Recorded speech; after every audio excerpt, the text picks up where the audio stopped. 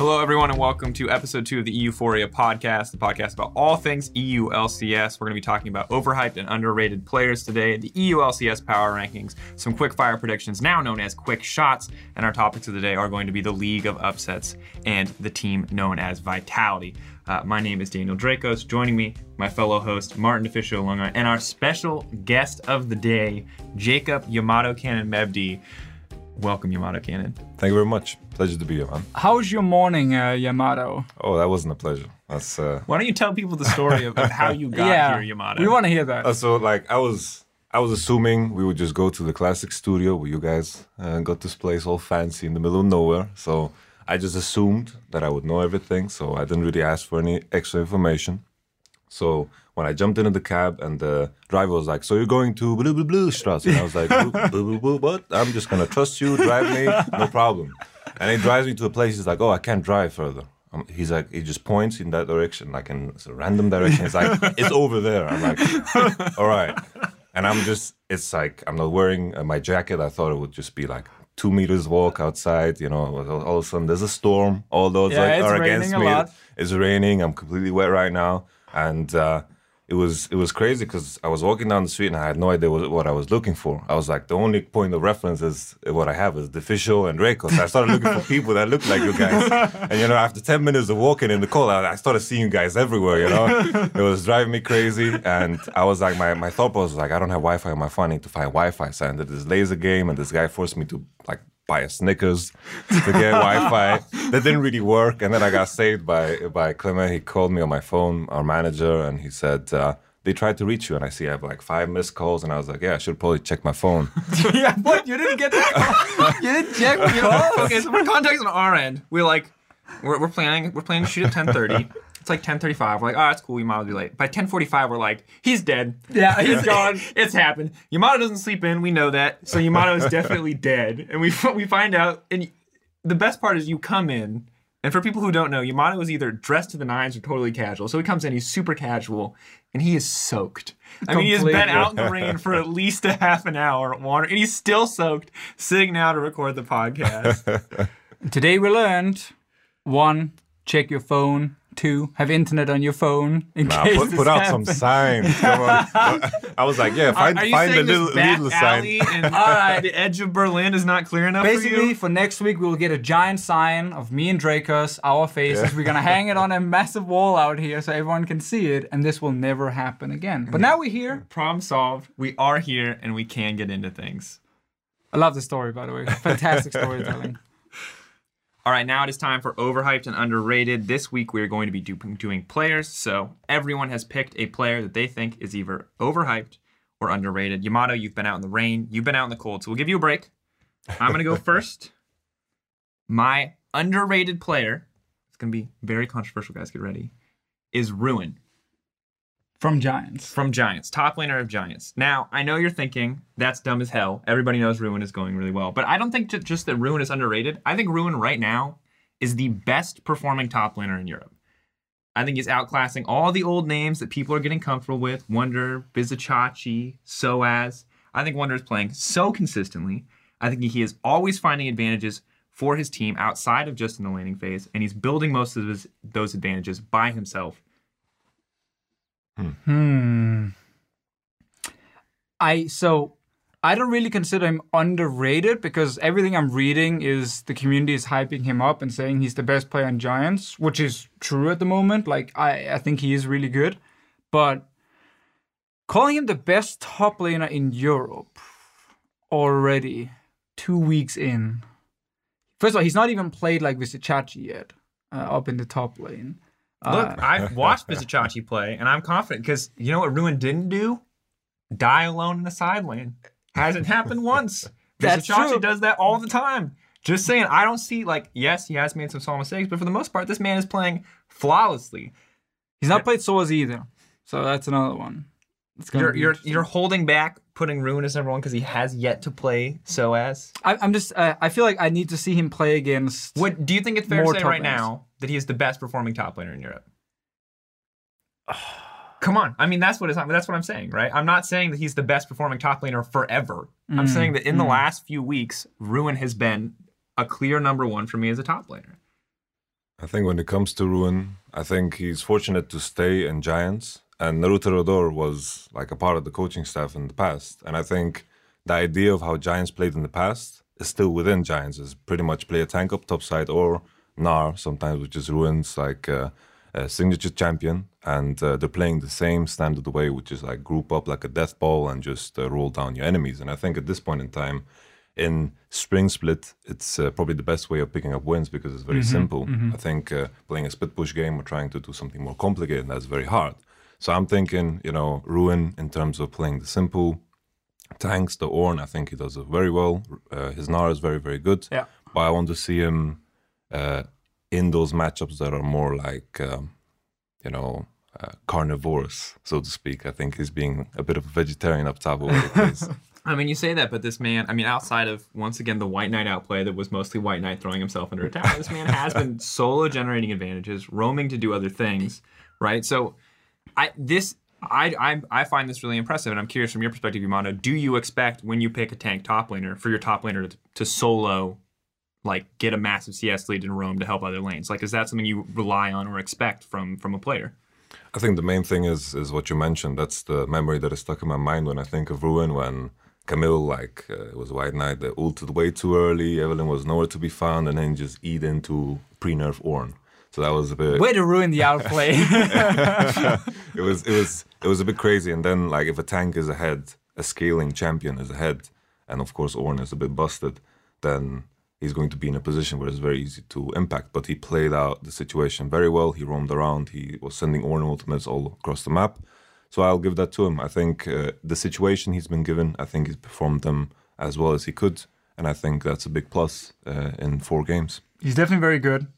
Before I call him the best performing top laner, I just want to see him 1v1 against like Soaz and Chachi specifically. I do agree though. I think when he gets the advantage, he's really good at using it to move into mid lane very often and gank mid lane or set up a good engage for the team. So he's definitely one of the better players in the early weeks, which is impressive. And obviously Giants have surprised all of us. So I think Ruin he's interesting and he's good.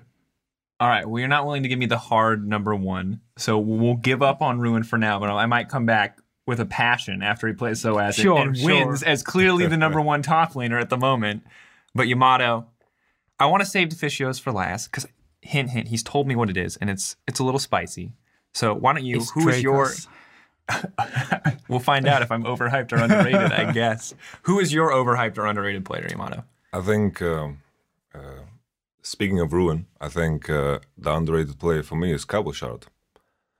I think when it comes to public perception about Cabochard, people think of him as the Lucian player that is telling everyone to gank his lane, to dive his lane, etc. And I think this is far from the truth. I know that in the past, it might have been like that in past Vitality rosters or in situations like in Gambit where Diamond Procs... and Cabochard was like the combo to look out for. If they don't get a hit top lane, the game is over, and that was true. And I just have been looking at him like the split I worked with him last year. Like his most played was Rumble. Like that's a champion you just leave on an island. It's about sure you push in and you create priority, but eventually you're gonna lose the split push and you're just gonna look to group and team fight. He was playing a lot of Gragas and he was playing a lot of these tanks, which was the meta at the time. And he's definitely branched out a lot as a player. And in this case, we had the reason why I segue Ruin into Cabochard was because his Gangplank performance into Ruin. I think Ruin showed that his champion pool was quite predictable. He landed on the Cho'Gath, and Cho'Gath into Gangplank is a matchup that is good for Cho'Gath in the early because he can push and create pressure, but eventually he's going to get kited and eaten alive by barrels.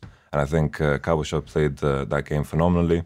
I kind of put Cabo in a rough spot when he played Lucian against Fnatic because he didn't really do anything that game, so that's on me. But generally speaking, I think Cabochard is very diverse as a player. Because I'm curious because when we see Cabo on stage, right, especially with this, because last year's Vitality roster, generally the team was struggling, so it's hard for me to give Cabo a ton of credit there, right? And then this year, I mean, you've got Jizuki literally tearing it up every game. So I don't see anything from Cabochard. And so it's hard for me to say 100% that he's good or he's bad. So I'm curious, is he a monster in scrims?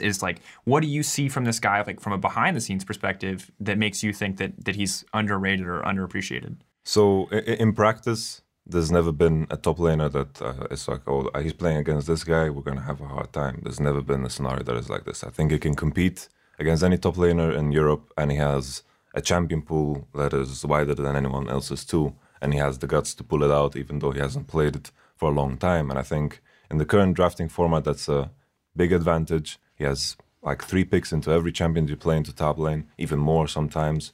And his role in how to play the game and his experience really shows in his calmness and his demeanor in the game as well.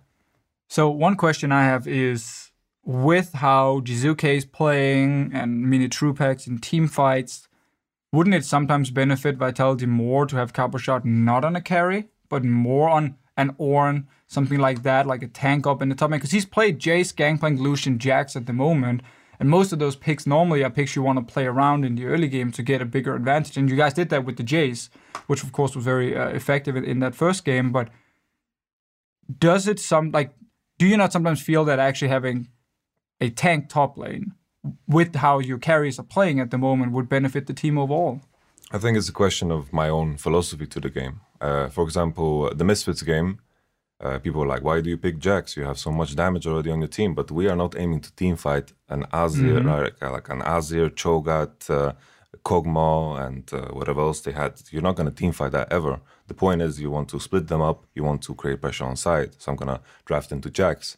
And the biggest reason is that a lot of the teams right now, because it's the easiest way of playing the game, are just drafting these bulldozer composition. I think the best analogy for it is that everyone is playing Protoss, which is like this death ball of units that people use in StarCraft, and we're playing Zerg. We're just swarming the map and we're pressuring the map with the Tahm Kench and playing the split push. So we're just trying to pressure people on the sides, putting ourselves in good matchups and creating early game advantages. So I think it's just about my own philosophy to the game. You're not going to out-team fight a team that drafts so heavily into it, so you need to find a different approach.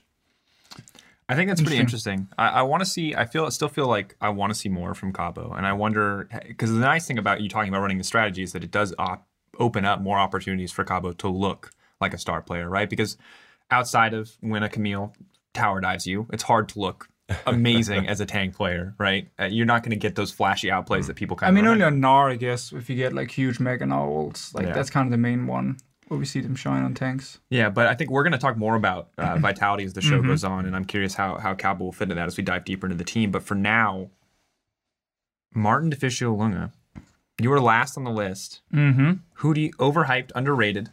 So you guys obviously are boring and went with the underrated ones. So I feel like I have to go for the overhyped one. Okay. And for mine, I'm picking Rekkles for overhyped. Now, when the Fnatic fans come to kill you, do you think it will be pitchforks and torches? What do you think will be their preferred? They won't find us out here. Yeah, exactly. I'm going to stay here. The truth as to why we record in the middle of nowhere has been revealed. Me. But, so, Rekkles. This is obviously based on the first 2 weeks of play we have seen, so it's a 4-game sample size at the moment. This is our Summer Split MVP, who the entire Fnatic team played around, relied on, and he was a huge superstar last split. This split, I actually feel like he's almost hurting his team more than he's helping sometimes, in the way he's still trying to play the game. Outside of laning phase, which is fine, as soon as we get to mid to late game, Rekkles is sitting in the side lane like he wants to. He overextends way too much and doesn't seem to have any connection with the rest of the team on where they are on the map, and he gets caught out, he dies because of it, slows down the entire game for the team. And also, we have had team fights where he's too eager, he's in the front line, he gets a Sejuani ult in his face as a Xayah, with ult and flash, everything available. He dies instantly, the game gets delayed once again. And some of these individual mistakes that I didn't feel like Rekkles did last year. And I looked at him coming into this bit saying, okay, Zven is gone. Like, Rekkles just signed a 3-year deal. He's the star player on Fnatic. His main competition is gone. Like, this is really gonna be the year of and the split of Rekkles, where he's gonna be far and away the best AD carry in Europe. And the first 2 weeks has not shown me that. It's actually been very disappointing for me because I think he seems disconnected from the rest of his team. And one of the biggest examples for me is actually against Vitality and Yamato Cannon, where they steal a Baron 28, 30 minutes. They're getting back in the game after losing the early game. And then when the entire half the team is in base, trying to run from base, and the mid laner Caps is just pushing out mid, Rekkles is already pushing at Vitality's tier 2 tower. All alone. He gets caught out with the Baron buff. He dies. Fnatic can't do anything with it. And it's just some of those things where I'm like, you didn't do this last split. Last split, he was really good at understanding how to play in the side lane.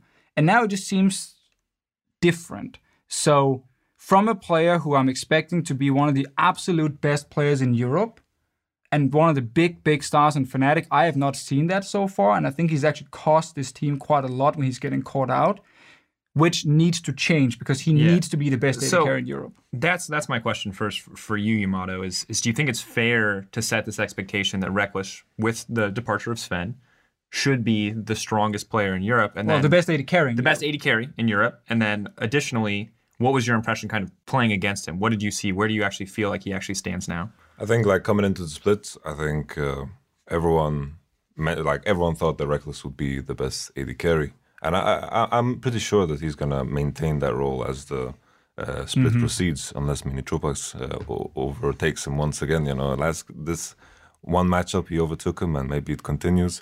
But in terms of Fnatic, I think I'm trying to think back to their last year's spring split. It also looked really, really bad for how the team was looking. They did the roster swaps with the jungle, and in general, Fnatic looked very weak until they came into playoffs and took, I think, third place. And I think Fnatic is just a team that seems to be somewhat of a slow starter. I think when it comes to Fnatic, my main question is it just early spring split, or is it just the lack of Jesses that is going to hurt them? Because their mid game, I think that's just seems so frustrating for everyone to play. And I think, especially in the game against us, we were split pushing and they were just grouping in mid. They were actually doing nothing. It seemed like Fnatic had no clue how to break our split push. And eventually you get frustrated and you get caught off guard. But I have to agree with the fact that these mistakes are some mistakes that you don't expect from Rekkles, because he was the side lane AD carry king in the past. Yeah, and it's interesting because last spring split, you talk about having a lot of new players, figuring out how a new roster is going to work, but like they kept the vast majority of the roster, right? Hylissang is the only swap out. So is this just showing us how important Jesus was to making this team function, or do we think that there's bigger reasons as to why this team is struggling? Because in theory, like I think in terms of who we rated as top teams in Europe, between me and Deficio at least, we rated Fnatic #1 because they had the least changes. Yeah. They were the strongest team in summer prior to playoffs, right, where they did falter against Misfits admittedly, and they even look good at Worlds. So on paper, you look at this team coming into spring and you expect absolute domination. It's just, it's so hard to say. It's best of one. We don't know what happened in the offseason, how the prep was going into the split, but that's why I was looking at individual members to shine, and Rekkles, of course, being the first one I looked at. And with this performance over the last 2 weeks, I just have to say that he's not performing well enough. Now, with a player like Rekkles, that can change. Legit, this week, he can already look much better, and suddenly this discussion is done, and he's back to being the best AD carry. You know, that can happen. But let's take this from like the perspective of a Fnatic fan, right? If you're a Fnatic fan and you know that randomly Rekkles is just going to underperform for seemingly no reason at all and can turn it on in a second, isn't that really frustrating? Like, doesn't that just seem really irritating that this guy who has the potential to play at such a high level is underperforming and we're not getting any kind of reason or logic behind it? And then suddenly week 3, Rekkles is a god again. No context. I think it's one of the things about emotional players. Potentially that could be a thing for him. Another one is if he, when you are already a great player, if you are just in a little bit of a slump it can be a million reasons. Like if you ask Rekkles, maybe it's because the meta doesn't fit him, or maybe it's because there's a part of the team he still needs to figure out how they're going to play, and that's going to change how he plays. Like there can be a lot of reasons for it, for him to suddenly hit back to that top level again. I just think for him, The biggest thing is just what seems to be lack of synergy with how the rest of Fnatic wants to play, especially in the mid game. I'm not talking early laning phase, I'm talking mid game, where he's pushing in a side lane, the rest of the team is not able to kind of match what's happening, or he's going too far, he gets caught out, he dies, and those kind of things just need to change for Fnatic over these few weeks. They have now 4 games to review. I'm sure they have some scrims to review as well, and then to fix this, because Fnatic needs to be one of the best teams in Europe with this lineup. All right. Final question to Yamato to kind of wrap this up. Is this going to happen? Do you think that Rekkles is going to turn it on in a week? And if so, do you think it's going to be this week? Or do you kind of expect this to be maybe a bit of a longer process? I think in Europe, there's very few players that I would call seasoned, like championship players. And I think the players that are left, Perkz, Soaz, Rekkles, these are players that know how to put themselves up to that level. And when you know the recipe for your own success and know the recipe for how you get onto that level again, I think you can kind of scatter your energy evenly throughout the season in a way. I think the best example is probably G2 when they came back from MSI and they had the subs coming in and they were scrimming a lot less and they were practicing a lot less because they didn't want to get burnt out. And in the beginning, they look horrible. But eventually... They lost a lot. Yeah, they lost a lot of games. And eventually everyone was like, G2 is over, Fnatic is the best, Fnatic is rolling them over. This was like the last game of the split, I think, when Fnatic just like destroyed them. And then eventually G2 just popped off in the finals and against Misfits and completely dismantled them, like completely destroyed them. And I think G2 had the benefit of having Sven, Mithy, also championship players, I would say. And of course, you can't say anything else about Trick either and expect because they were just winning title after title. So I think when it comes to Rekkles bouncing back, it's going to happen for sure. I agree. I think he ends the split as the best AD carry in Europe. He just doesn't play like it right now. All right, we'll find out. Maybe it's week 3. We'll see. What week is it going to be? Maybe it's week 8, randomly. When is Championship Rekkles going to show up? Oh, it's when they play Vitality again. He's going to punish me the true legs. No idea. All right, next up, our first weekly topic. It is the League of Upsets, the League of Underdogs. Nothing makes sense anymore. Deficio got a 50% on his predictions last week. Better than Perkz, who had 40%. Which we'll talk about more later as well. But I want to start this off. Obviously, perceived bottom teams are now at the top of the ladder. Okay. Perceived top teams are somewhere in the middle. Teams that you thought might be in the middle are at the bottom. Everything is not where it was expected to be. So why is the league... Why are nobody's preseason predictions turning out to be correct? Why is the league so upside down right now? What is causing, all of these teams that we didn't expect to be successful, and all the teams that we thought would be top teams to kind of falter in a lot of these matchups? Easy first answer. It's best of one, and we're very early on in the split. So there's a lot of weeks, a lot of things can change. Teams who bring in 3 to 4 new players. Some teams click instantly. There's chemistry. Everything is working from the start, at least until you think it's working until you hit a roadblock down the line. Other teams will take more time to figure out how to play together.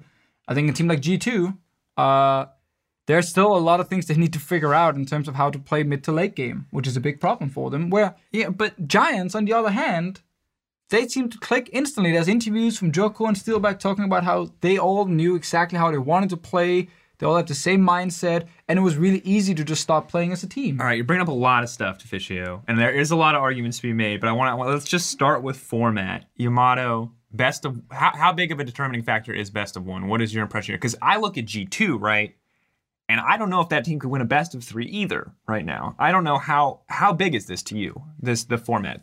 I think what's evident for me in best of 1 is that some people get punished really hard when they don't know how to draft.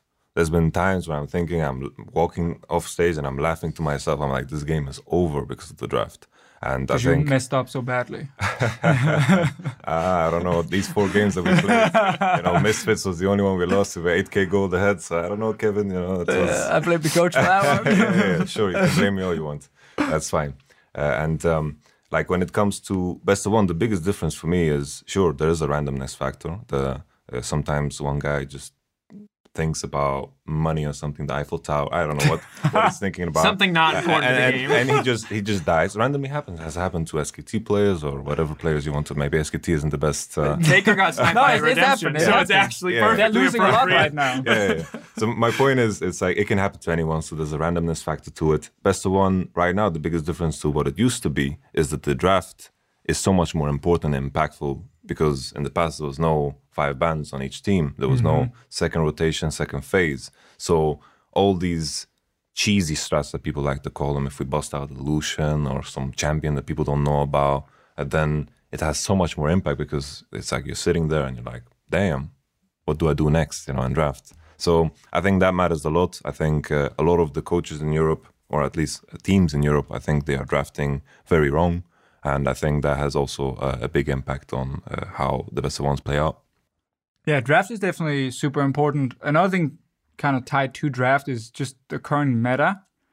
The current meta, to me, does not punish teams very much or very hard, because you have so many tools to survive the early game. And I always like to look at really, really good teams most of the time understand how to snowball an early advantage very cleanly. They know which lanes to play around. They can play 1-3-1 split push. They can go into a Baron at 20 minutes without having a Cho'Gath and a Azir and something else that can just burn down the Baron in 2 seconds. And they know how to set up around the Baron to create picks and punish the team further, and then kind of use that to win the game, which is what we've seen in other metas, where a lot of the weaker teams, they struggle to do that a lot. They don't win the early skirmishes. They don't play around the correct lane. They don't set up properly for the early Baron, and then they get punished. But in this meta, scaling champions that can group and team fight with 5 stopwatches, overheal, relic shields, makes it really hard to get punished in the early game. And suddenly, you don't have to worry too much about playing 1-3-1 split push for most teams. You don't have to worry about perfectly executing the Baron, because you have a huge death ball of a teamfight comp. You just want to basically group mid and force a big teamfight if you can. And that's what Rocket and Giants are doing extremely successful. They pick good late game teamfight comps. They don't get punished early, and they play it well. And that's one of the main reasons they can win so many games in this meta. The thing that's really weird to me is that we're talking, because if you told me that a team could get through early game guaranteed without being punished, I would assume that would help good teams. Teams that would outplay in the mid to late game, coming in even, could out macro an opposition.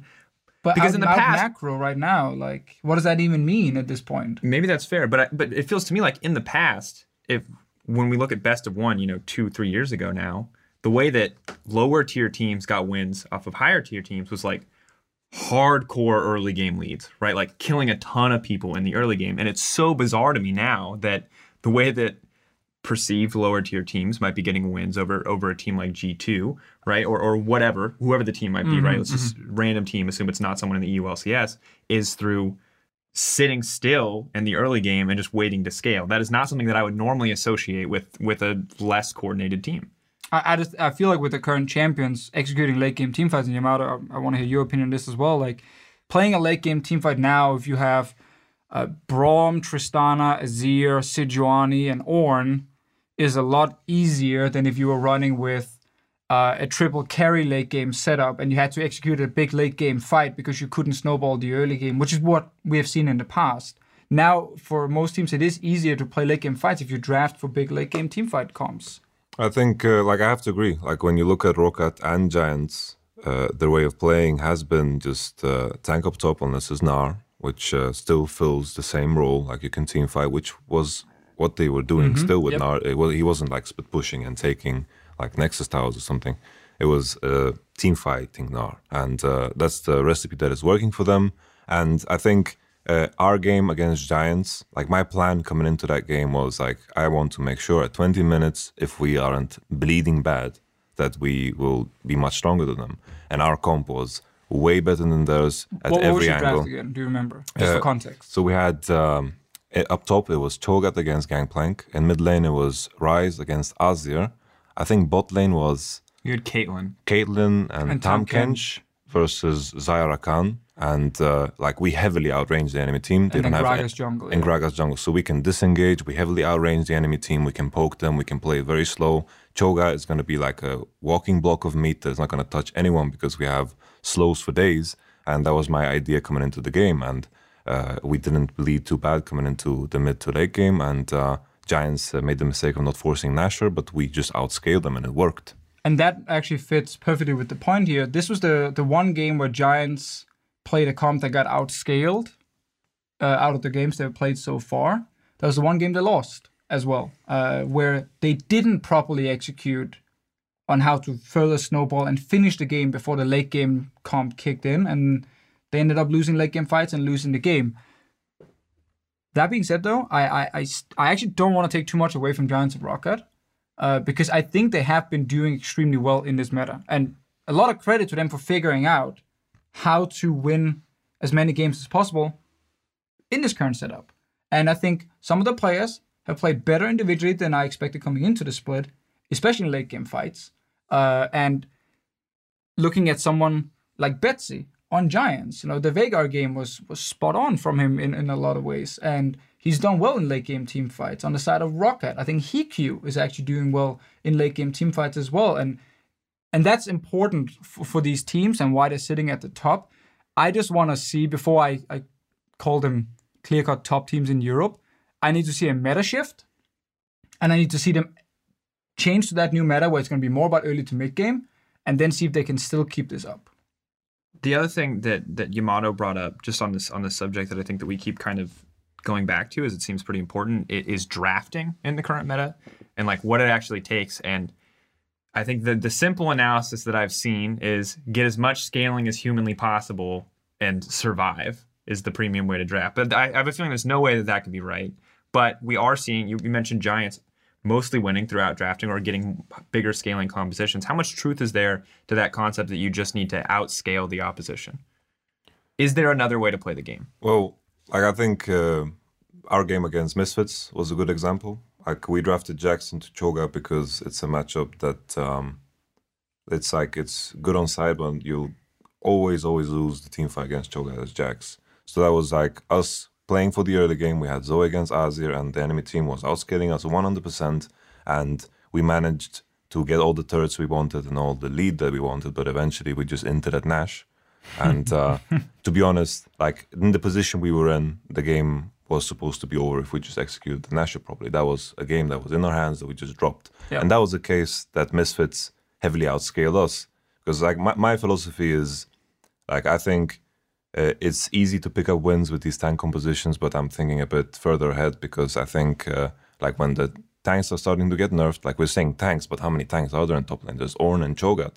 Ornn got nerfed, and then there's Shen. Not a lot of people playing Shen, but the tank pool up top is very, very small. If people are going to bust out the Maokai, sure, maybe, but it's a champion that's going to have a very hard time in lane right now. Yeah. So when these champs starting to get nerfed, I think we will see a difference in performance, because Cho'Gath and Ornn, the biggest difference between other tanks and these two tanks is that their lane phase is insane, and that's a big issue. Yeah, and so for me, it's if the answer to winning is this simple, right? Is this draft scaling, or if this is the easier way to play the game, the tanks, Cho'Gath and Ornn, you've opted for a method where you're saying you're going to try new things for greater progress down the line. You want your team to be able to be flexible to play different comps.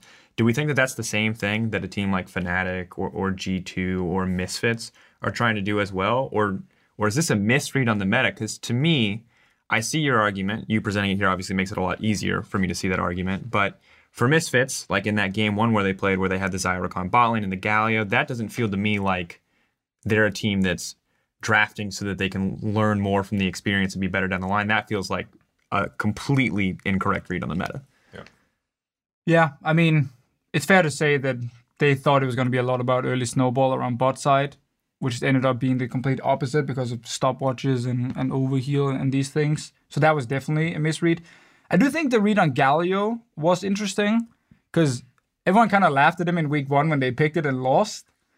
And then it started getting first picked in LCK a week later, and then was banned 6 out of 10 times in Europe as well, week 2.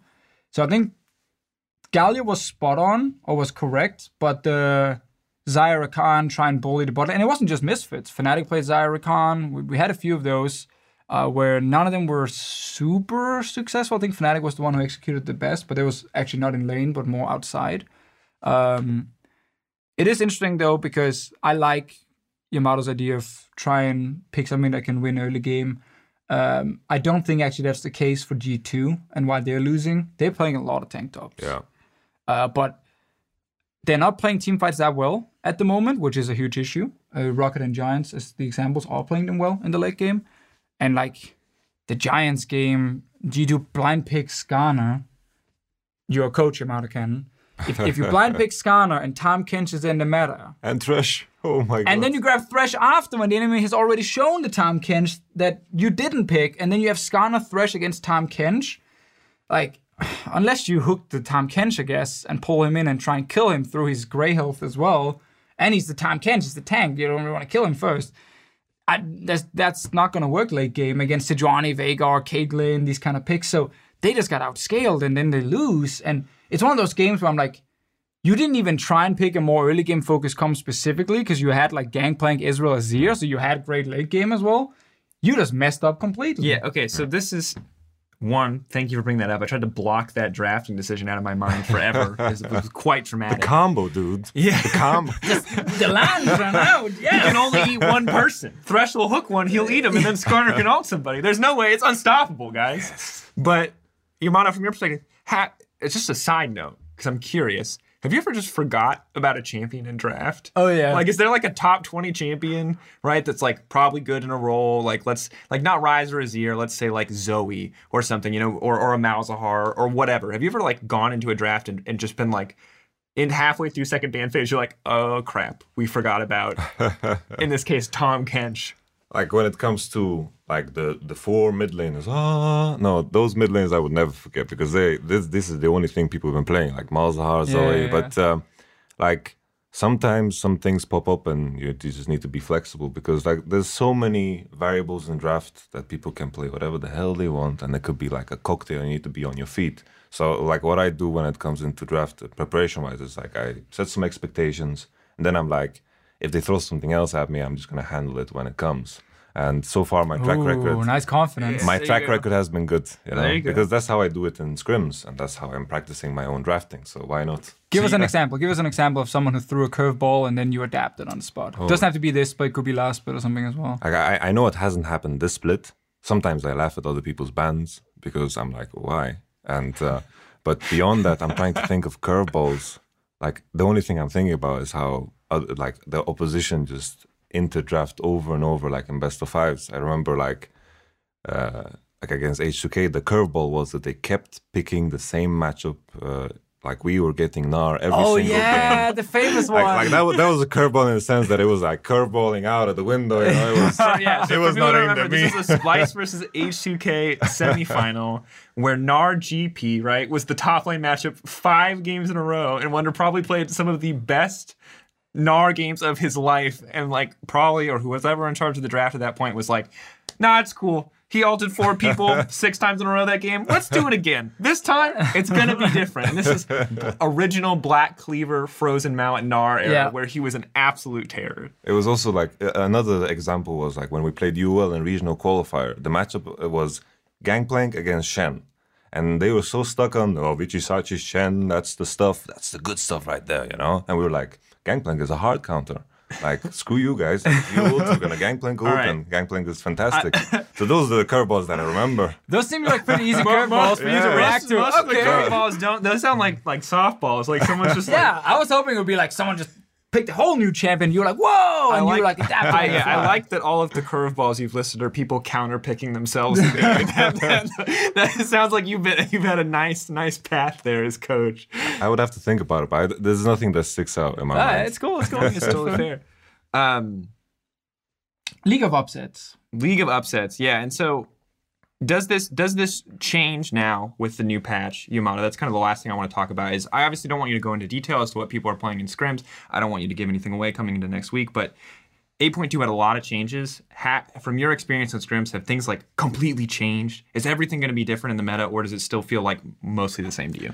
Well, in our case, there's always difference because we always change the meta in scrims. We always, the next week you guys is going to see something new and exciting, and that's the agenda of this year for Vitality. You're that kind of team. We're always gonna find something new and exciting, and we're always gonna try to be one step ahead, like we did the previous weeks with our compositions that were beautiful in their own way. And when it comes to the changes, I think the big one is in bottom. I think the Targon's Brace and the return of Doran's Blade and Doran's Shield is going to... That's all I wanted to hear. Just say it. Doran's items are back. Yes! Double Targons! Like the thing is, it's like finally we can play around bottom. And sure, Sweet music, the melee supports are still pretty OP because they're just unkillable. But maybe there's a shift of focus because in LCKs are all around playing around top lane. That's why all the Gangplanks and the Vladimirs and the Camille's are showing up. And it's like Khan meta there because that's what makes sense. Playing around bottom is just non-existent unless Kallista's in the game. And that's something that's supposed to be permanent, in my opinion. Sweet. And All right, then that's if what I Ornn want. is gone as well, or at least he's slightly That nerf is prioritized, fat, dude. then there's less tanks in the top lane, and then we're going to get more carry matchups. You hear that, folks? 8.2 is the promised land. Also, Zombie Ward got nerfed, so the Yeah. vision in the early game is not as strong, means early game junglers can have more impact, hopefully. I'm smelling potentially a great patch with some early game fighting. All right. The patch is exciting. Things will change. Last question, round this whole thing out. Does this end the League of Upsets? Do we now suddenly, are we going to see top teams return to the top because we have a new meta with a lot more options where it's easier to punish a bottom lane? Or are we going to say, or is Giants and Vitality, are these guys the new kings of EU or any one of the top 4 teams currently in EU LCS? I think Vitality will stay around the top. I don't know if they're going to be like top 2, but they're going to be around the top for this split. Rocket and Giants is where it's hard to predict. I think if it is more early game focused, I see Giants suffer a little bit more than Rocket on that one. I'm still not convinced that G2 is just randomly going to show up and look really good now. I really hope they will, but if it is more early game focused and Wonder can play carry top, Jankos can focus more on early game, like that combination could be super good. I really love League of Upsets, though. It's fun going into every matchup, except for Unicorns Aloft, because you know they're going to lose right now. But every other matchup, and then be like, oh, I have actually no idea who's going to win this. Like, which team is going to win? So I hope not. Give me one more patch with this. But I could definitely see some of the top teams start climbing up the This is a standings. shift towards a return to the status quo. If the in meta Europe. changes, which we hope. Back to the bourgeois, I suppose. I think like the meta, like maybe I got you guys too excited. It's not gonna change that much, you know. People melee supports are still OP. Tam Kench, your love is still in the mix, you know. But Do you know how hard it is to cast a 50-minute game with like 2 kills in it? I know. You're literally standing there being like, yeah, and they're probably gonna kill a ward here. And oh, they did kill the ward. All right, I don't want to stay on this for too Anyway, long. Yamato, go. No, Sorry, I but, interrupted you. but just to follow up on that, we literally get to the point in the cast where we haven't talked about any action for 30 minutes. So when a fight finally does happen, I will legitimately forget that my job is to talk about fights and be like, oh, that's interesting. They finally decided to start at Baron. Like, oh, like 2 seconds later, oh, wait. Start yelling. I'm supposed to start yelling. Like, this is exciting. I'm supposed to be excited now. Anyway, continue. Go ahead. League of Upsets. I think Spring Split, teams tend to suck in Spring Split. It's like Unicorns of Love in the past. They used to be good in Spring because everyone sucked in Spring. And they played in a way that is good against teams that suck. Just sit in this bush, pick up a guy, and just group down mid, run it down. You know, it works because people are so uncoordinated. And then when it comes to Summer Split, Unicorns of Love philosophy of how to play the game just disappears completely. They don't get to Worlds, even though everyone's like, this is the Unicorns of Love year. But it's just the same Unicorns of Love all the time with how they play. And I think that is like the best example of how Spring Split and Summer looks like. Just everyone kind of sucks in Spring. And I think some teams, in terms of upsets, I think they're still going to exist because of best of one. I think there's going to be less and less of them. And it's going to be very evident coming into maybe week 6, 7, who is actually the top. All right, so for our next segment, we're going to be talking about Vitality. Of course, we have Yamato Cannon here, so it feels appropriate. And Martin, you were really curious as to some things about the offseason, so why don't you kick us off? All right, so you guys announced your lineup I wouldn't say super late, but it was later than some of the first few teams, like 3 or 4 teams already announced the lineups. We didn't hear anything from Vitality. A lot of rumors were going around, big names, whatever. Marin. Yeah, Marin was one of them. And then you guys announced, of course, the 4 Giants, former Giants players, Jack Troll, Mini Trupex, Jizuke, Gilius, and you keep Copper Shot. So I would love to hear how this offseason was for you when you built this team and what kind of other plans there were maybe, or if this was just like from the get-go you wanted this kind of lineup. It was crazy. This offseason was absolutely like, it was really crazy. So like my approach to the offseason was like, I'm just going to make like 15 rosters, like in my head, or not in my, I used the paper and pen, of course, but like you're smart. in my mind, no, I wasn't like the Rain Man seeing rosters flying all across the place. No, like I was just trying to mix and match rosters and make sure it makes sense on paper. Get players that work well together, like make sure that the bot lane is good with communication, because I've run into problems in the past where I have 2 players in the bot lane that don't talk, and then you don't have a jungler that is that decisive. I think that was like one of our biggest issues in Splyce. We had Mickey and Kobe, which aren't the most talkative players. They are very good mechanically, very skilled. They know where to be. But when it came to the topic of playing around bot lane, there was an issue, because when Trashy played with Senkooks and Wonder, they were always very decisive. Wonder and Senkooks knew what they wanted. They were like, do this and do that. And Trashy was very, very good at supplying that. So it was very important for me to get a good mixture of communication. This is something that I haven't looked at in the past. For me, it was all about, I have 5 players. The dynamic is going to be unique, and I'm going to handle it no matter what comes. And I'm just going to get 5 players that are individually skilled. So I looked at communication more as a skill, because that's something that a lot of players lack. Even though, people say, oh, you bring in Koreans, they're not going to communicate. There are European players that don't communicate, and it's just the same situation, right? And that was a big deal for me. Like there was like this idea that I could be sitting on the Splyce roster right now, but with Cabo Shot top lane, that was something that was like in consideration for me. That was one of the options that you were looking at. Yeah. But it was like, I also looked at, I was looking at North American junglers, because their jungle pool was like greater than ours at the time. I was looking at the junglers in Europe, but they were very hard to snag in the shape of Jankos and Maxlore, but I'm very happy with my choice, I think... what about Marin? Marin, it was crazy, because there's these 2 people over in Korea that, not 2 people, I'm sure there's more. They're like, they're trying to get the Korean players overseas. They're like, yeah, get this guy. And every day I got a message, Marin and Bengi, that is the combo you want.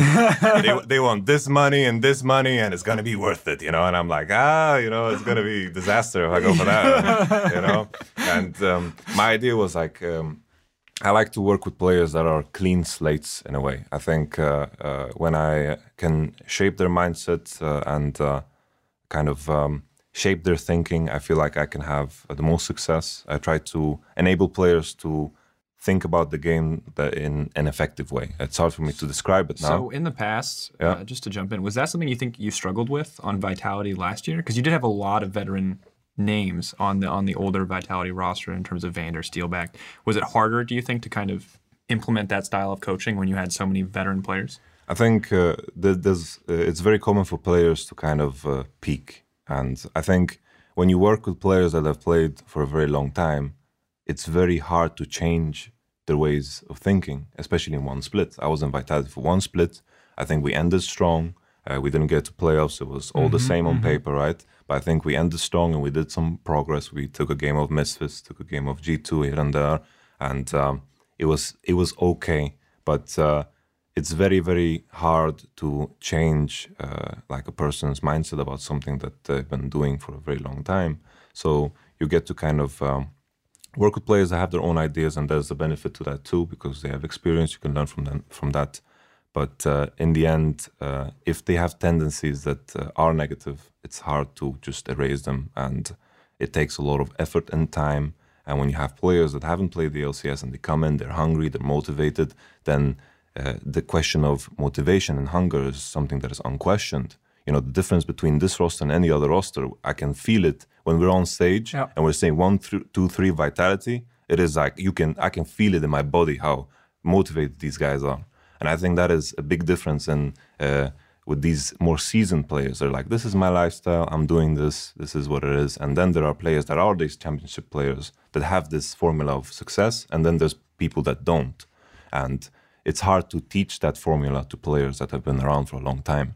I super love the point about like the hunger. Like Gilius actually talked about this in some of the interviews as well. Like bring in rookies, they work harder than others because they need to prove themselves. They want to have success instantly. And when we saw this roster and we, heard the confidence about how they could be a top team immediately in the first split.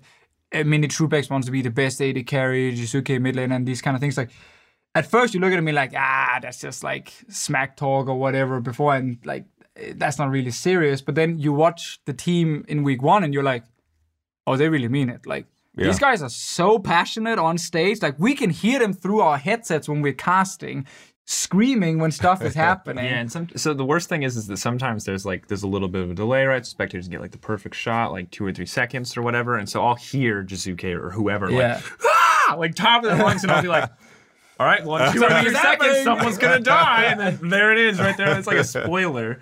But it's so like I love watching players who really seem to love being on stage and being part of this, because that drive and that passion. It's going to make you work harder. It's going to make you want to do your absolute best to win. And seeing hungry players, as a person who's been around this scene, just like you, Yamato Cannon, for many, many years, we've seen all kinds of players. We've seen the ones who are just naturally gifted but don't care. We've seen the ones who are not very gifted but care a lot. And typically the guys who work really hard and have the passion, they end up being some of the absolute best. And they end up being easy to work with as well, because they're willing to change to get the best result. And it seems to me like this roster, from what you're saying and from what the interviews are saying, like it is a group of young players who just want to play really good and fun League of Legends on stage, and they want to win so badly. And it makes every Vitality game for me fun to watch. Yeah. So I really like that part, and I think it's a cool mix. I think something that I was worried about was, I think about these players that have had this history of destroying everyone and winning the Challenges series and winning the LVP, and I was thinking, like, how would they deal with losses? But when you have so motivated and hungry players, it's so easy to just set up the concept, if you want this, you got to do this and this. And this, you just explain why it's positive for them. They're like, yes, I need to do this shit. I'm going to write it down. I'm going to do it every day. So it's very easy to work with players that have this type of mindset, and it's so infectious. I wake up every morning, I'm like, holy moly, I wake up before my alarm. I wake up, I'm feeding my cats, and I'm like doing it with passion. No, but it's like, it's so exciting to go to work every day because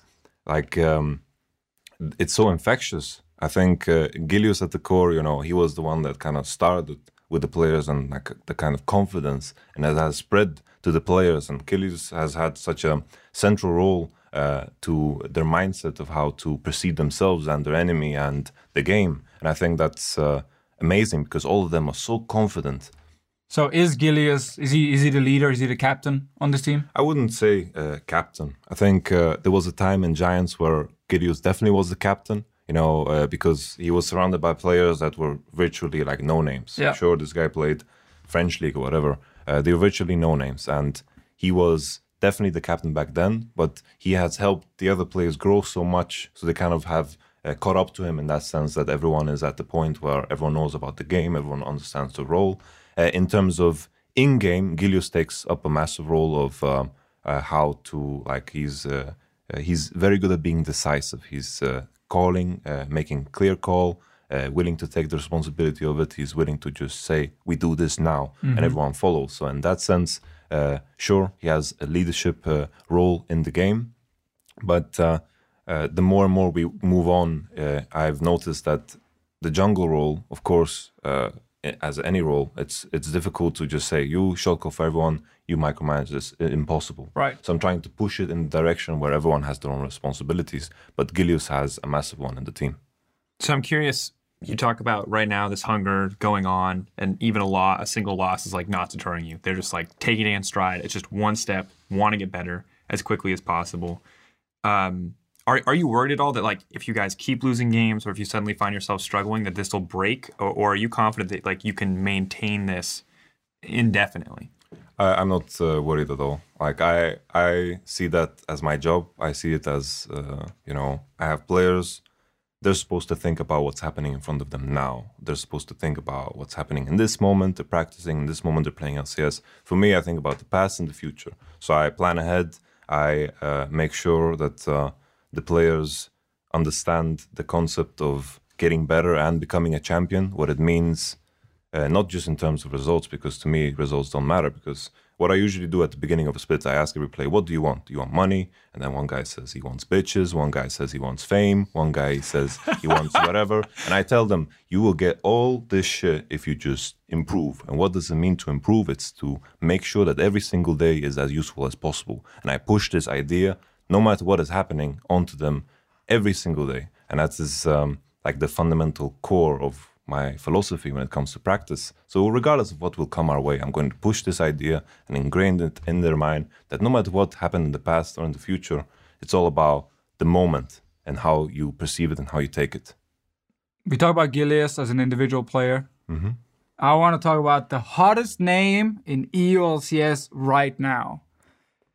Yamari Jizuke in the mid lane. The Italian stallion. First of all, I was going to ask who wanted bitches, but you can go to Jizuke. That's fine. The Italian stallion. I need to ask first, what nicknames do you have for him? Because the community has found a lot of really awesome ones. I just know, like there's a meme in the house, like there's a mozzarella. It's just, there was this thing, like whenever we order, like there was this period and like we had like this 2-week period when we didn't have a chef in the house. So we ordered a lot of Italian food and he's like, this is not Italian food. And we're like, this is mozzarella. Like, no, this is not mozzarella. Mozzarella, it explodes in the mouth. It has milk. It is milky. You can eat only mozzarella with rice and it's a beautiful dish. And it became a bit of a meme, but we call him, usually when people pronounce his name wrong, that is what we call him, but most of the time it's Jizuke, because that's what he wants to be called. Mm-hmm. So when we are joking around, maybe it's Jizuki, and most of the time Jizuke. So I really want Big Jizz to become a thing for him. I didn't know if I was allowed to say it, because this is something that I call him.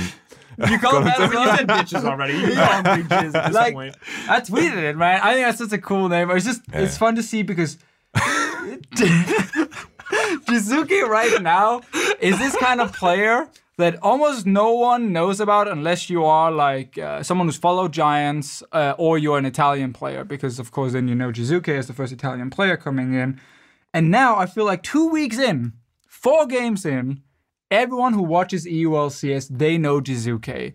And this guy is just like, he's like number 1 in like every stat, first of all, for mid laner, so that's already cool. But the way he plays, like he's in your face, he's like forcing plays with Gilius, he tower dives early on, he 1v2s in the bot lane, he makes calls for base races, like... And outside of that, just 1, that's already insanely impressive. And 2, just the fact that in any context, we've had a player who in his first few games has transitioned with complete confidence onto the EULCS stage. That is the first time I can think of this actually happening in as long as I have been casting EULCS, at least. I have never seen a rookie where I've come in and I've heard from their coach or from the rookie themselves that they go, yeah, I played better on stage. Usually it's like, I'm way worse. I need to figure out how to transition this performance to stage, but this guy just pops off. So tell us, how is it to coach the greatest Italian player of all time? It's amazing. It's like Jizuke is... such an amazing person as well as a player. I think, I forgot a nickname. We call him Jizu most of the time. Jizu, it's a bit cute. Like that. That's nice. One for the ladies. Yeah. So he's such an amazing person because, he's laughing in game, he's spreading joy, he's emotional in that sense. And I think, his approach to the game is amazing. Like, he's the type of player, like sometimes you run into a player that really strives for perfection all the time. Like, no matter what the matchup is, I have a player that, what were you thinking here? He can always explain it. Sometimes you have players, I fucked up here. And they're thinking, like, I wasn't really thinking. But Jizuke, always, he can tell me his thought process. And I think that is the hardest part about playing League. It's not about understanding the basics or knowing the basics, because at the core of it, it's pretty simple. I'll push here, move here. It's more about staying concentrated at all times and also applying thought process to every single moment, because games tend to be very long. Imagine really focusing in on your homework for 40 minutes. Sometimes you check your phone, sometimes you do look at the ceiling, you look at the time. That is what people call studying. But Never really looked at the ceiling, but the other ones, yeah. Now, sometimes, I was thinking, I used to study in bed and then rotate around, try to find a comfortable position. Find any reason not to study. Yeah. Pretty much. But Jizuke always can tell me a thought process, and I think that's amazing, because if a player has that, it means that he's thinking about every single step that he's doing in game. He's not doing anything uncalculated. He can always tell me, oh, you died here? Oh, it's because I thought this and this. And that's amazing to me. And what he is outside of the game, he's very easy to work with. Very lovable guy. I don't think anyone would have any issues with him. Just hang out with him. It's his laughter. It's so infectious. I remember we were like, we were at this like Korean restaurant. It was a really like small place, but it was pretty crowded, like a small like underground kind of thing. Like we were the only like non-Korean people, so it was that kind of place, And then he's like, I pointed out that we were eating like we were 8 people. And we had like 7 barbecues going for us. And then we looked over at a different table, and there was like 6 people surrounded by 1 barbecue.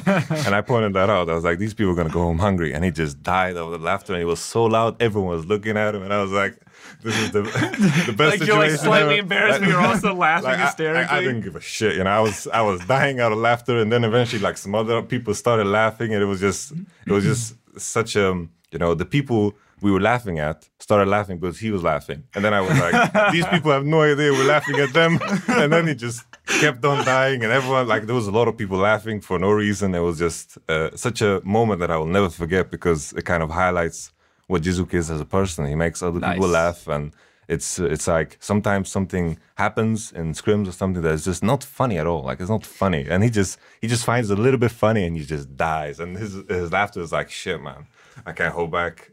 So we know when Vitality pauses, it's because Jizuke is laughing and like, I need a moment. Someone else, the thing's like crying, like, please, we'll take the fine, just pause the game. All right, sounds good, man. I love watching him play. Yeah, and I think everyone's hyped on Jizuke right now, but I want to talk also about your bottom lane, because I feel like Mini Trupax, after the loss, he unfollowed everybody on Twitter. He's like, nose to the grindstone, I'm taking everything super serious, and I feel like maybe it's a little bit because of the meta, but it doesn't seem like we've gotten to see Mini Trupax really strut his stuff. It seems like he's been a role player thus far. So I want to kind of set some expectations from him. What do you think we can expect from Mini Trupax when we're not in a meta where an AD carry sits in lane for 30 minutes, right? So my big picture about this roster is that I feel I can play anyway. I can play through mid, I can play through bottom, I can play with the jungle, focus, Lee Sin, whatever jazz you can think of. That is, and with top lane, we can play whatever the hell. We already talked about that subject. But the point is, right now, the way drafts have been going, I prepared a lot of drafts that revolve around playing around bot lane. I'm just waiting for that to happen. Because Mini Trupax and Jack Troll, when they are the focus of the game, they can be really, really deadly. Like these are players...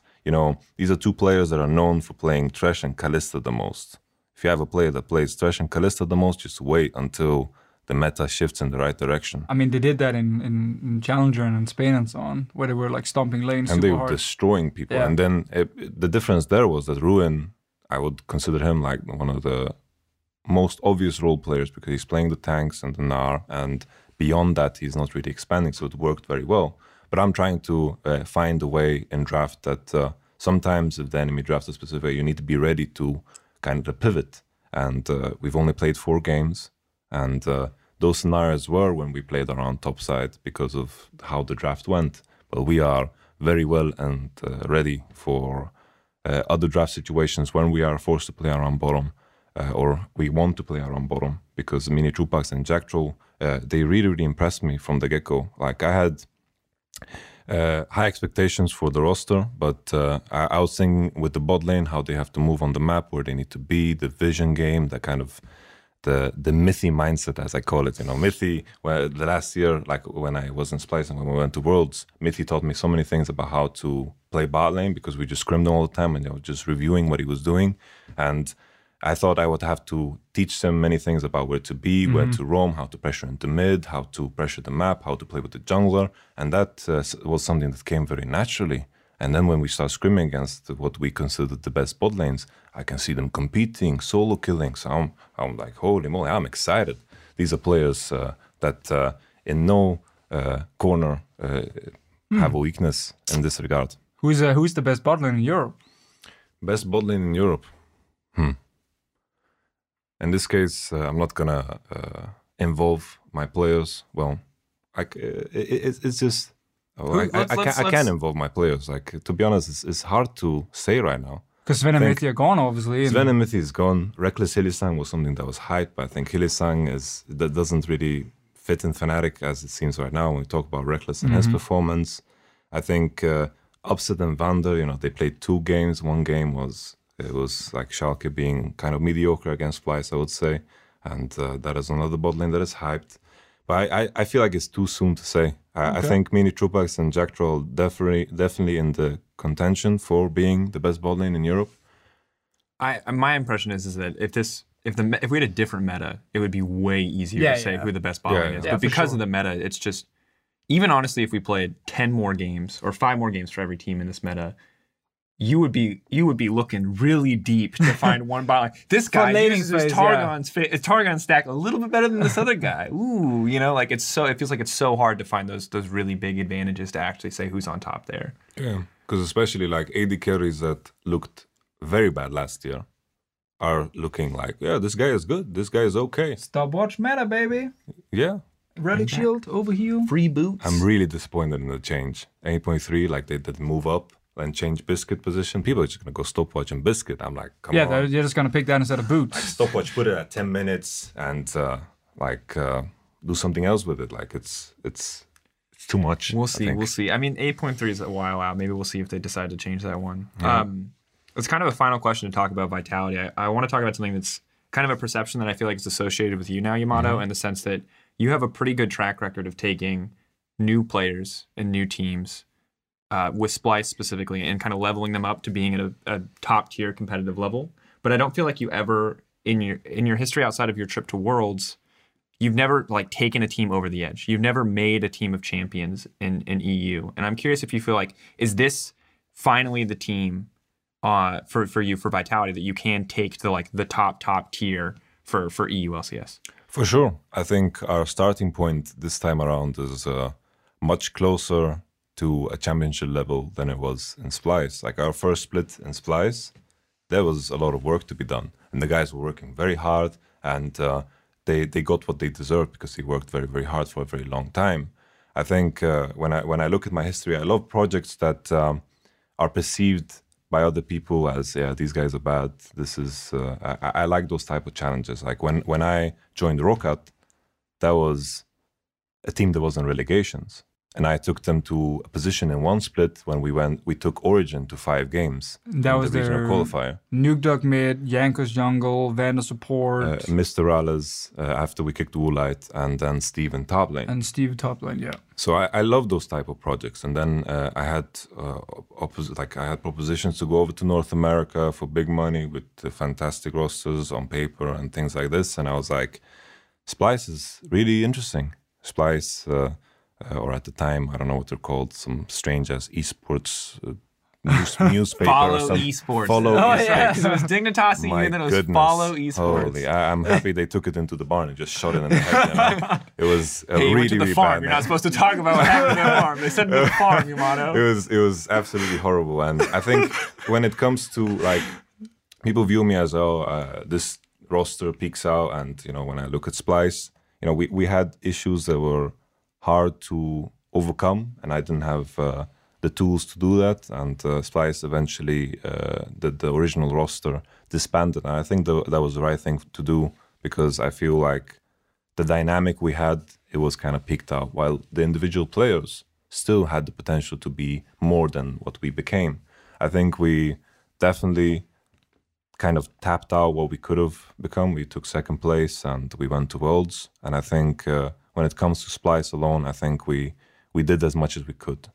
And I think it was time that when I decided to move on was because I felt like I couldn't get anything more out of the situation. I didn't feel like I could improve. I didn't feel like I could improve the situation either. So it just made sense to me to move on because I want to improve myself. I want to feel like I am progressing something and not just be there for show. And when it comes to self-improvement, do you feel like your knowledge was at any point an issue when it came to developing a team? Do you feel like how much have you grown as a coach? Is I guess what I'm trying to get at here. Like, have you gone from a coach who maybe couldn't have taken a team to the top, and are you now at a point where you feel like in your career that you have enough knowledge that you could take a team like Vitality and get them to first place in Europe? I think it's just a question of what my focus is. I feel like when I put a lot of time into understanding what the metagame is and understanding how to play the game and how to play the game at the highest level, I feel like I can just get that understanding. But there was a point in time where I focused on different team aspects, and there was like an issue we had in Splyce. I focused on other issues and other things that were going on in my life that I dealt with at the time, and that is no excuse. It was just a situation that was. I was promised to get an apartment before the LCS split started, and I got it in the middle of February. And of course, it's a difficult thing to get an apartment in Berlin, right? So it's not about nagging on anyone. It was more about, it was very hard for me as an alone person in Berlin to move into somewhere and figure all that stuff out. So I had very little free time, and I think that impacted how much I could do in terms of research about other teams. And I think when it comes to coaching a league team, it's something that takes a lot of time and a lot of effort. I work maybe 14 hours a day, and I'm fine with that. And there was a time where I couldn't do that. And I think that hurt me a lot. And that was that spring split with Splyce. And to answer your question, I think knowledge-wise, I think I know more than most coaches on the scene, especially in the West.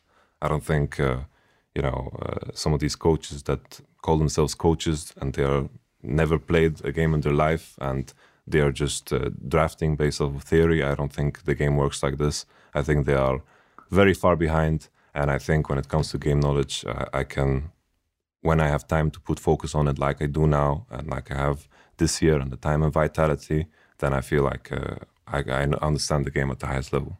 Do you win the spring split? Yes. Now it is time for the Euphoria EULCS power rankings. Now, Yamato, you weren't last time. You weren't here last week, so I'm not going to hold this against you, but I will update the audience. So first, we're going to do our power rankings, and then we're going to compare them to the current standings before we maybe have some modest changes this week. So last week, our power rankings were Fnatic, number 1, G2, number 2, Misfits, number 3, not terrible out of all the things, Schalke, number 4, Vitality, number 5, Giants, number 6, number 7 was Roccat, number 8 was H2K, number 9 was Splyce, and number 10 was Unicorns of Love. And now, if we take a second to compare that to the standings, you may notice a little difference. First place is a four-way tie between Misfits, Giants, Roccat, and Vitality. And then the three-way tie for 5th place is between Schalke, Fnatic, and Splyce, with G2 Esports and H2K both tied for 8th, and Unicorns of Love at a 0-4 in last place. So now, my friends, it is time for us to make a new list. Yes. Last time, we went from 10th place up. Any preferences this time around? How do you want to start out? Is there any clear... Do you want to just put your team number 1 to get it over number with? 10 is easy. Yeah. Number 10 is classic, really guys. easy. Say it. Someone just has to say it. Unicorn. Yeah. And to me, I gotta say, so last time we were debating a lot with number 9. Was it Splyce? Was it H2K? Was it Roccat, sitting down there? I mean, to me right now, number 9 needs to be H2K. Yeah.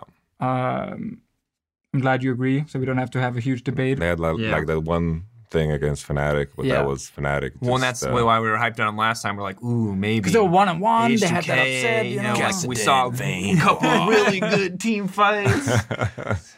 Yeah, so... Yeah. They moved 1 down. They were 8 last time, they're number 9. It's crazy. I feel bad for UL though, because that guy, the UL crowd, they just don't know what winning is anymore, so they just shout unicorns even after a loss, and I'm like, That's not Hey, how that's fan chanting support, works. man. Yeah, that's a fan you Fan want. support. Maybe. We're gonna get the Italian fans in there. I'm not hearing anyone screaming for Vitality right now. You might be a little bit jealous over there. Maybe. Yeah. Maybe that's what it is. Level it up. Okay, well, so Unicorns of Love, easy. Threw it away. Don't even really have to talk about that much. H2K also feels pretty easy as they disappointed and they were in 8th anyway. But now things get modestly more difficult. So we have a lot of teams remaining. H2K and Unicorns of Love, the only ones placed thus far. Who is 8th place? G2? Yeah, I'm thinking G2 as well. Yeah. Wait, just to be clear, 4-time back-to-back European LCS, just so we know who we're putting in 8th place. Listen, right now, they do not play very well in the late game. In a meta where it's all about the late game for most teams, some of the draft choices have been very questionable. Again, the Skarner one really stands out. Like, Jesus, that was so bad. Like, I think Perkz is performing pretty well. I need to see way more from the bottom lane, especially Yanin in late game fights. And Wadid can't play his usual like very aggressive style when he's on Tahm Kench every game. So. Or not in the case of the Skarner Or game. not in the Skarner game. So honestly, G2 8th place, it feels good to me. Yeah. The only reason I'm just going to ask, is Splyce, are we comfortable now putting Splyce above them after the last week of games? Because Splyce was the other one that was a pretty clear 9th place last time around. I forgot about Splice. But that's the thing. It's like I think that Splyce is probably one of the teams that we expect to put Nest on the list, potentially a candidate for 7th. But are we okay putting G2 esports below Splyce? It all feels weird. Don't worry. Cobby Yamato. had the pentakill. It's a best of one only, but we only have 4 games to base this on, and we can't base it on scrims. So Splyce just ended up winning that last game, and Cobby popped off, and the Zillion support was in there. I think right now I would rate Splice higher, but if it was like for the future, if I'm going to like rate them of what I have as expectations, I think G2 have a higher peak than Splice. I feel like Splice is filled with players that were kind of on the sidelines of the success of their past teams, and I think Kobe and Xerxa are good players, but I think the rest of them are just side characters of the success of the past. Dang. But it is great point. For now. Yeah, I love that point. For now. But this is, of course, the week 2 power rankings. So it does feel bad for Ottawamne, though, on the sideline of success for H2K. But, so we are comfortable putting H2K as of moving into week 3 now, or rather G2 in 8th place. Splyce then would be 7th. Yamato, Yeah. Amen. nail it. Put it in. Boom. There we go. The bottom 4 is locked.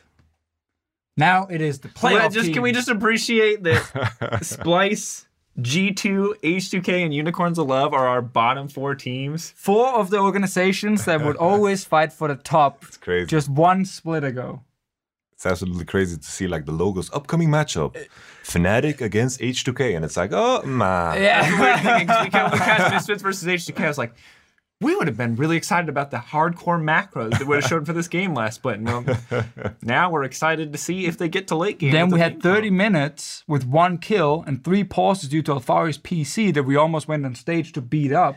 And then the moment the last pause ended, Baron got started by H2K, and I have no idea what they were doing there. Like, they all decided to say, guys, let's group behind the Baron. So 1, we stuck in the pit. 2, the Baron is going to hit us. And then when the enemy shows up, only 1 of us will jump out and fight them. And the other 4 will stand behind and yell, yeah, go Centurion! You hold can on. do it! Haven't you seen any street fight ever? Those are like the rules, dude. You are only, technically, Misfits are the bad guys there because they didn't obey the rules. That's fair. Is it a street fight or like a dance fight? Yeah. Like, dance off. I mean, from what H2K did, they apparently thought it was a dance fight because it At first, definitely was not much of a fight. Quick moves from Centurion, then he jumped right back into the pit, and they were all just hiding, and then they all died, and the game ended, and it was like, yeah, this doesn't make any sense. So, yeah, that's our bottom 4. There we go. Okay. Now it gets interesting. Number 6. Ooh. Now, last time around, this was Giants. This time around, Fnatic. How do we feel about Fnatic? I'm worried. Like, Keep in mind, currently in the standings, Schalke and Fnatic are both tied in 5th place at 2-2. Splyce is there as well. But we've And already Schalke put Splyce. played 2 games with a sub obviously. Yeah. Upset is back now. He was pretty sick last week as well. I'm just thinking like Fnatic. I think the big difference between G2 and Fnatic, I feel like G2 can gradually progress, but I think Fnatic can just get the shit together, you know. And we'll expect them to do it next week. Based on right now, what you've seen. Of course, if you've scrimmed, we don't really need to know, but you can use that to influence your opinion. I'm okay with Fnatic number 6 based on right now. I'm okay with that too. I mean, they have good early games. I will give them that credit for sure. I think Caps had 2 really good games as well, and then the Vitality game was rough for him where he got ganked a lot. But he's had some games like against G2. He was the person who forced the kills that led to a Baron, that led to Fnatic winning the game. And I think Caps, is kind of the player to look at right now on Fnatic side, while Reckless is going to try and figure out his own stuff. But at the moment, the late game shot calling is all over the place. Yeah. It's chase kills, it's random split push. There doesn't seem to be a coordinated plan. And in this meta, as we have seen, the group up as 5 and have synergy in team fights kind of team, they win.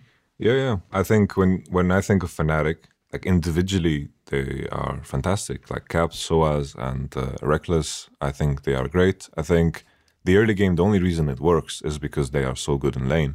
Because I think their idea of how to play the early game is very wrong most of the time. I think this was like when I reviewed all the Worlds games, it was my heaviest criticism of Fnatic. They have no clue how to play through mid lane.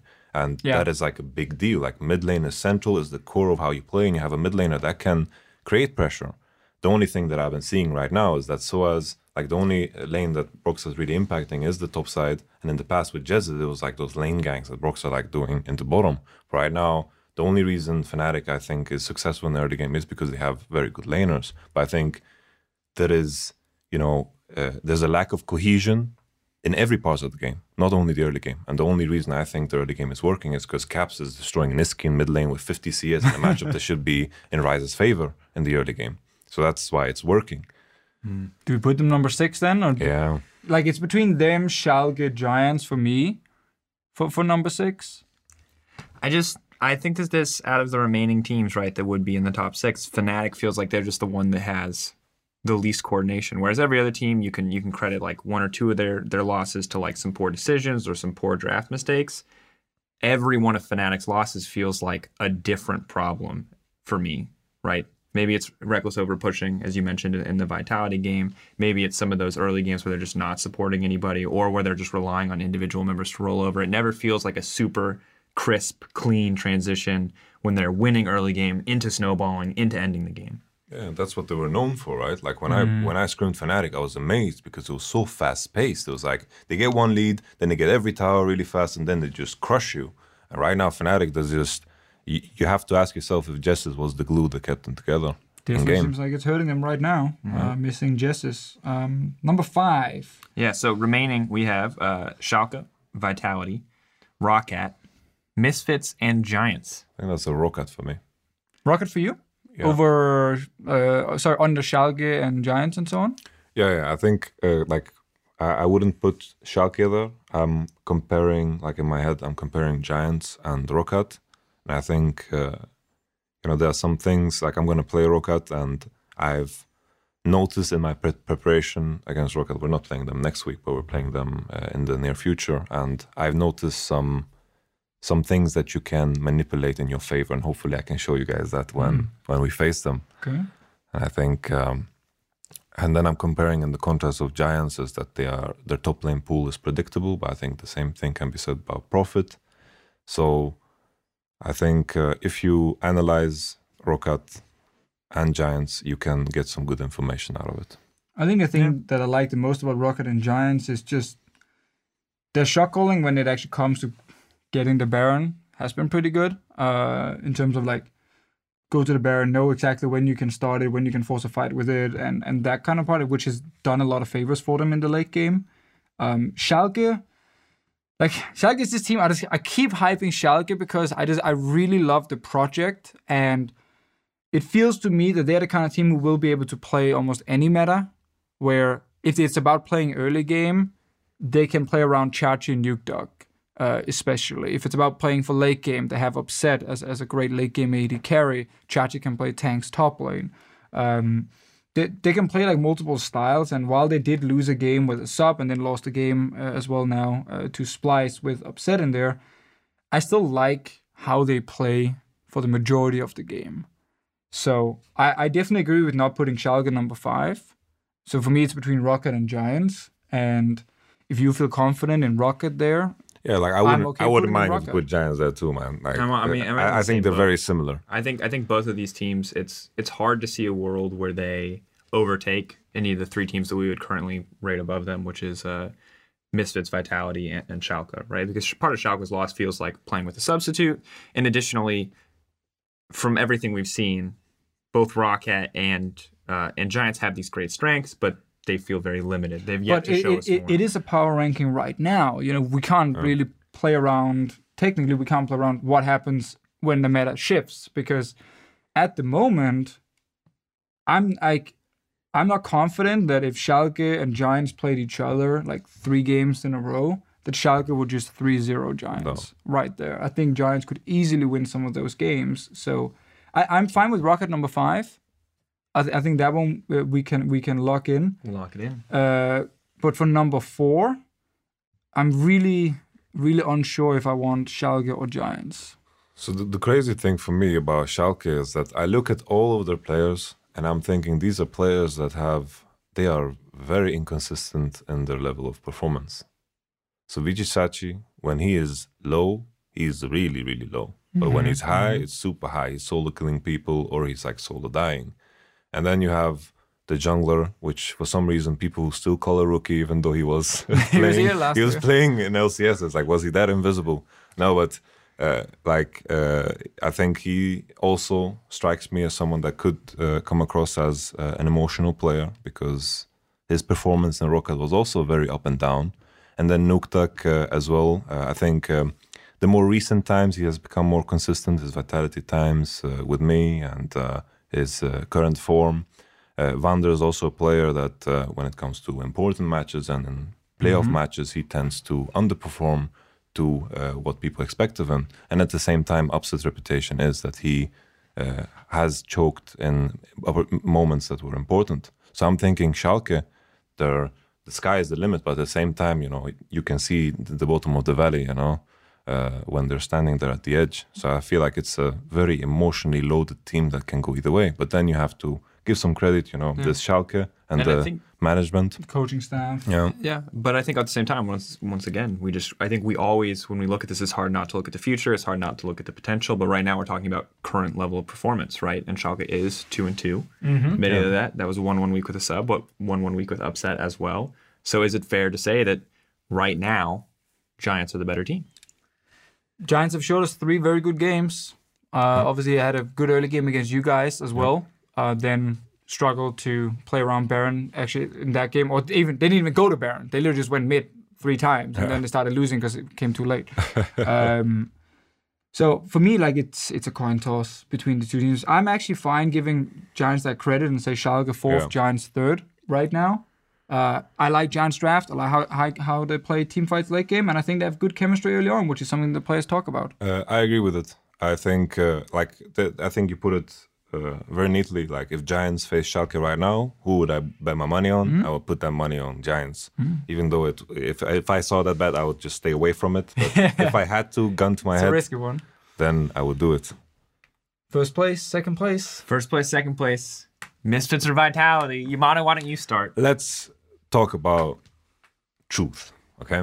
Let's talk about what happened, you know. Our game against Misfits, the one thing they hung on to was our shitty national call, you know? So we gave them that, you know? We were 7K goal ahead. Outsmiting Gilius. Yeah, okay. Let's call it that. You know? it was one of the worst national calls that I've seen. You know, it was legit, you know, it was Dignitas.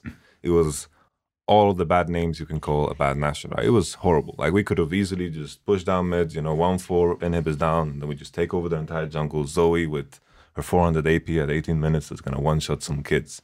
You know, it was a very, very simple way of playing, but we didn't, you know? And I think the difficult part about playing the best team is getting yourself ahead, is getting yourself in a position where you are the one dominating. And we were 7K gold ahead.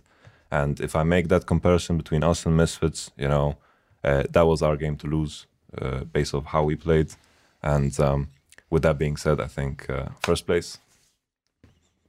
All right, I want you to jump in. I'm kind of sold. I'm going to be honest. Because, I mean, watching that game, I did not feel like Misfits were in the driver's seat at all. I mean, Misfits drafted a very late game comp, first of all.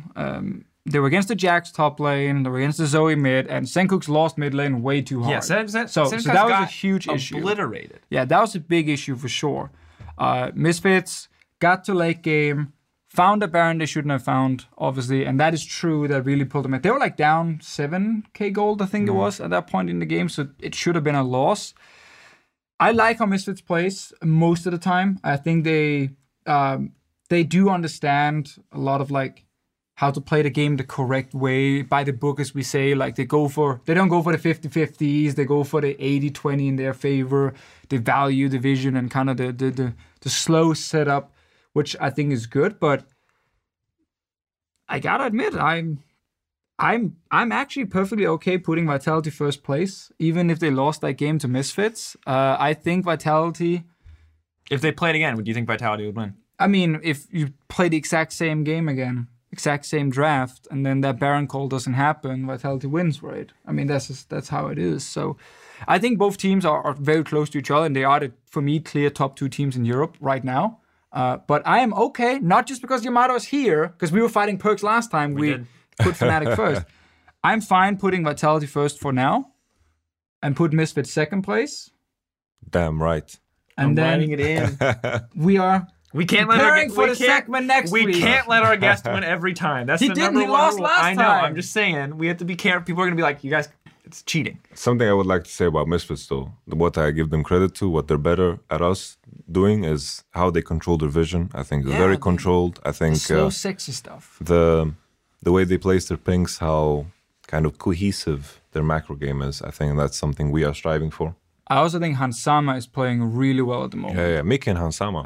That's the bot lane I forgot to mention. That's probably the bot lane who's performing the best at the moment in Europe. And Hansama has kind of, for now, taken the number 180 carry spot in Europe, in my opinion. I think that is partially because of how I agree, and also partially because of how Misfits have drafted in their games. They've given him an opportunity, and a lot of AD carries have not received that opportunity to be put in that position. All right, we have a completed tier list. So for all those of you who aren't writing this down as you go, listening, Unicorns of Love in 10th place, H2K in 9th, G2 in 8th place, Splice coming in at 7th, Fnatic coming in at 6th, Roccat coming in at 5th, Schalke coming in at 4th, Giants at 3rd, Misfits at 2nd, and none other than Vitality first place. Is that going to hurt us later? Is that going to bite us in the ass? I mean, it can't be any worse than last week, where we got That's true. We had Fnatic and everything G2 wrong. first. No, we had Unicorns number 10. That stayed. We got that right. Thank you, Unicorns, for being consistent. We appreciate you. We'll find out if we're horribly wrong. It's going to be good, don't worry. That is the Euphoria EULCS tier list. Power ranking. The power ranking. There we go. Final section of the day. It is none other than Quick Shots. We've changed the name from Quickfire Predictions. It is Quick Shots now, in honor of Deficio's favorite person on the broadcast team. Now, this is Quickfire Predictions. We're going to run through each of the 10 games this week. I'm going to say the game, and then you guys, when I say now or go or whatever word I choose in the moment, have to tell me who you think is going to win. As an update, so you know, Yamato, you're coming in at a good time because both Deficio and Perks, last week's guest, did awful. Deficio got 5 out of 10. That's 50%. Perks got 4 out of 10. So Deficio technically won, but I don't want to keep crediting him with I wins. am currently leading. We will take all the guests and whatever they are, predicting, and we put that all together at the end of the year or end of the split. And then we'll see if I won or if the guests won. Currently, I am winning. By 1. So please, Yamato, I am winning. Be better. Let's go. All right. Than Perks. All right. First game on Friday. Unicorns of Love versus H2K. Go. It's okay. It's okay. Gotta wait for the go. Gotta wait for the go. Oh, yeah. Wait for the go. Giants versus Roccat. Go. Giants. Giants. What does a late prediction. You can't just wait for him. You can't piggyback. Martin, be faster. But I think you're jumping games. It's not on day 2. Wait, you're reading the games? he's reading Well, the I game. was looking at the game. I don't have the games. All right, it's gone. It's gone. You can put it away. Martin, you're a dirty cheater. No, it's not on day I'm 2. not. And you lost. All right. Schalke versus Vitality. Go. Vitality. You put Vitality. Yeah, but that's what we do. Okay, That's what we do, baby. We gotta get some bets here. All right. G2 versus Splice. Go. G2. Spice. All right. Oh, we're different. Yeah, Put like- Splice there. All right. Put A Splice. lot of faith there. Couldn't care less about this game. It's going to go either way. All right. Final game of day 1. Fnatic versus Misfits. Go. Misfits. All right. All right. Moving on to day 2. The first game is Unicorns of Love versus Vitality. Go. Vitality. Yeah, all right. Who's surprised? Okay. Next up, Schalke versus Giants. Go. Schalke. All right. The Powerless not really holding true at this point, guys. So week 2 only. All right. Next one, Rocket versus Fnatic. Go. Fnatic. I want to say Rocket. All right. There it is. I'm not believing in the revival of Fnatic just yet. Give it a week. Yeah. All right. Next one, H2K versus G2. Go. G2. G2. All right. Yeah.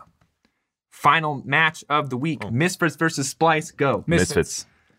Ooh, I'm smelling 10 out of 10 here. Okay. This feels like 10 out of 10 to me. Well, For me, yeah.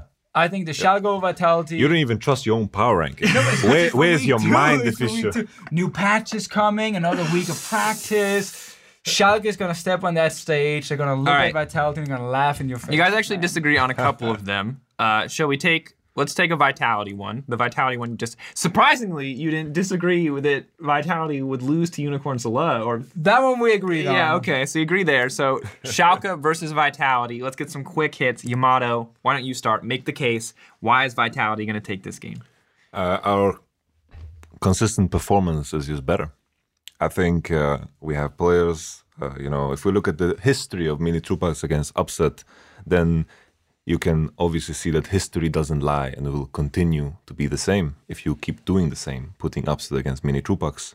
So in this case, I think we have a clear edge and Mini Trupax is going to do some spanking. Okay, All right, Deficio, all right. your rebuttal? Well, I'm going on the other side of the map. I'm going top lane. I think Visichachi is gonna win the top side. I think this is the year of Nuke Duck. He's gonna be able to hold Jizuke, not randomly lose lane like we've seen before. And the top side of the map is gonna be in favor of Schalke in this game. And they will stop the early snowball from Vitality. We're gonna go to late game, and then Upset can shine, and Schalke wins the game. Ah, well, I want you to go back in history once again and look at what happened to Vichisachi the last time he faced Cabochard. That was a quick 2-0 down to second place for Unicorns of Love. They could have secured first, and that's what happened the last time All they right, faced all right, against history, each other. baby. Here's the deal. Now, last time, we didn't even prompt this, but Perks was eager. So He wanted to bet. That's He true. wanted to bet. He wanted to bet. So the question is, Yamato, do you want to bet? Now, the ongoing bet, the theme is here. You have to admit publicly on Twitter that you were wrong and that Deficio is the greatest analyst of all time. Also, the podcast is the greatest podcast of all time. Yeah, that's true. All right. Throw that one in. Nice. If Schalke take down Vitality, but if Vitality beat Schalke, Deficio has to publicly apologize to you on Twitter and call you the greatest coach of all time. Can we up the stakes somehow? What more do you want? What do you got in mind? How about some chicken? All right. Chicken it is. Chicken bus. Fried chicken. Chicken bus is on it as well. All right. For those who don't know, we like to go out to eat chicken. So chicken on the line, chicken and loser pays for chicken and tweets. I want like the Donkey Kong mojito too. oh yeah, I don't know what that's I'll called. get you the dessert as well if you win. You get everything you want. Oh, I'm glad I'm not a part of this. Actually, I purely just I get chicken either way. You hungry? You hungry, Jacob? This is so good. Bring all your friends. All right. Well, there you have it. Those are the quick shots for the week. We'll see how they turn out. All right. That's going to do it for us here at the Euphoria podcast. Thank you so much, Yamato, for coming on and sharing the news about current #1 team in the Power Rankings, Vitality. Definitely not biased at all. Thank you very much for the chicken you're going to buy for me very soon as well. Yeah. Also brought up that Cabo was highly underrated. So I think Yamato has pitched the case for Vitality, which is exactly what we wanted. We wanted to hear about this team. So thank you for coming on to do that. And thank you to everyone who's joined us thus far. This has been episode 2. If you guys want to check out the EULCS and see who actually is going to be correct Friday and Saturday this week, it's going to be hype. Starts with some Unicorns of Love. week ends with some crazy matchups in the middle of the day. Of course, the one that the stakes are on, Schalke versus Vitality. That Match is of the Friday week as well, man. Game 3. Stakes are on. It's not just about victory. It's also about chicken. Until then, we'll see you next time, guys. Thanks for listening.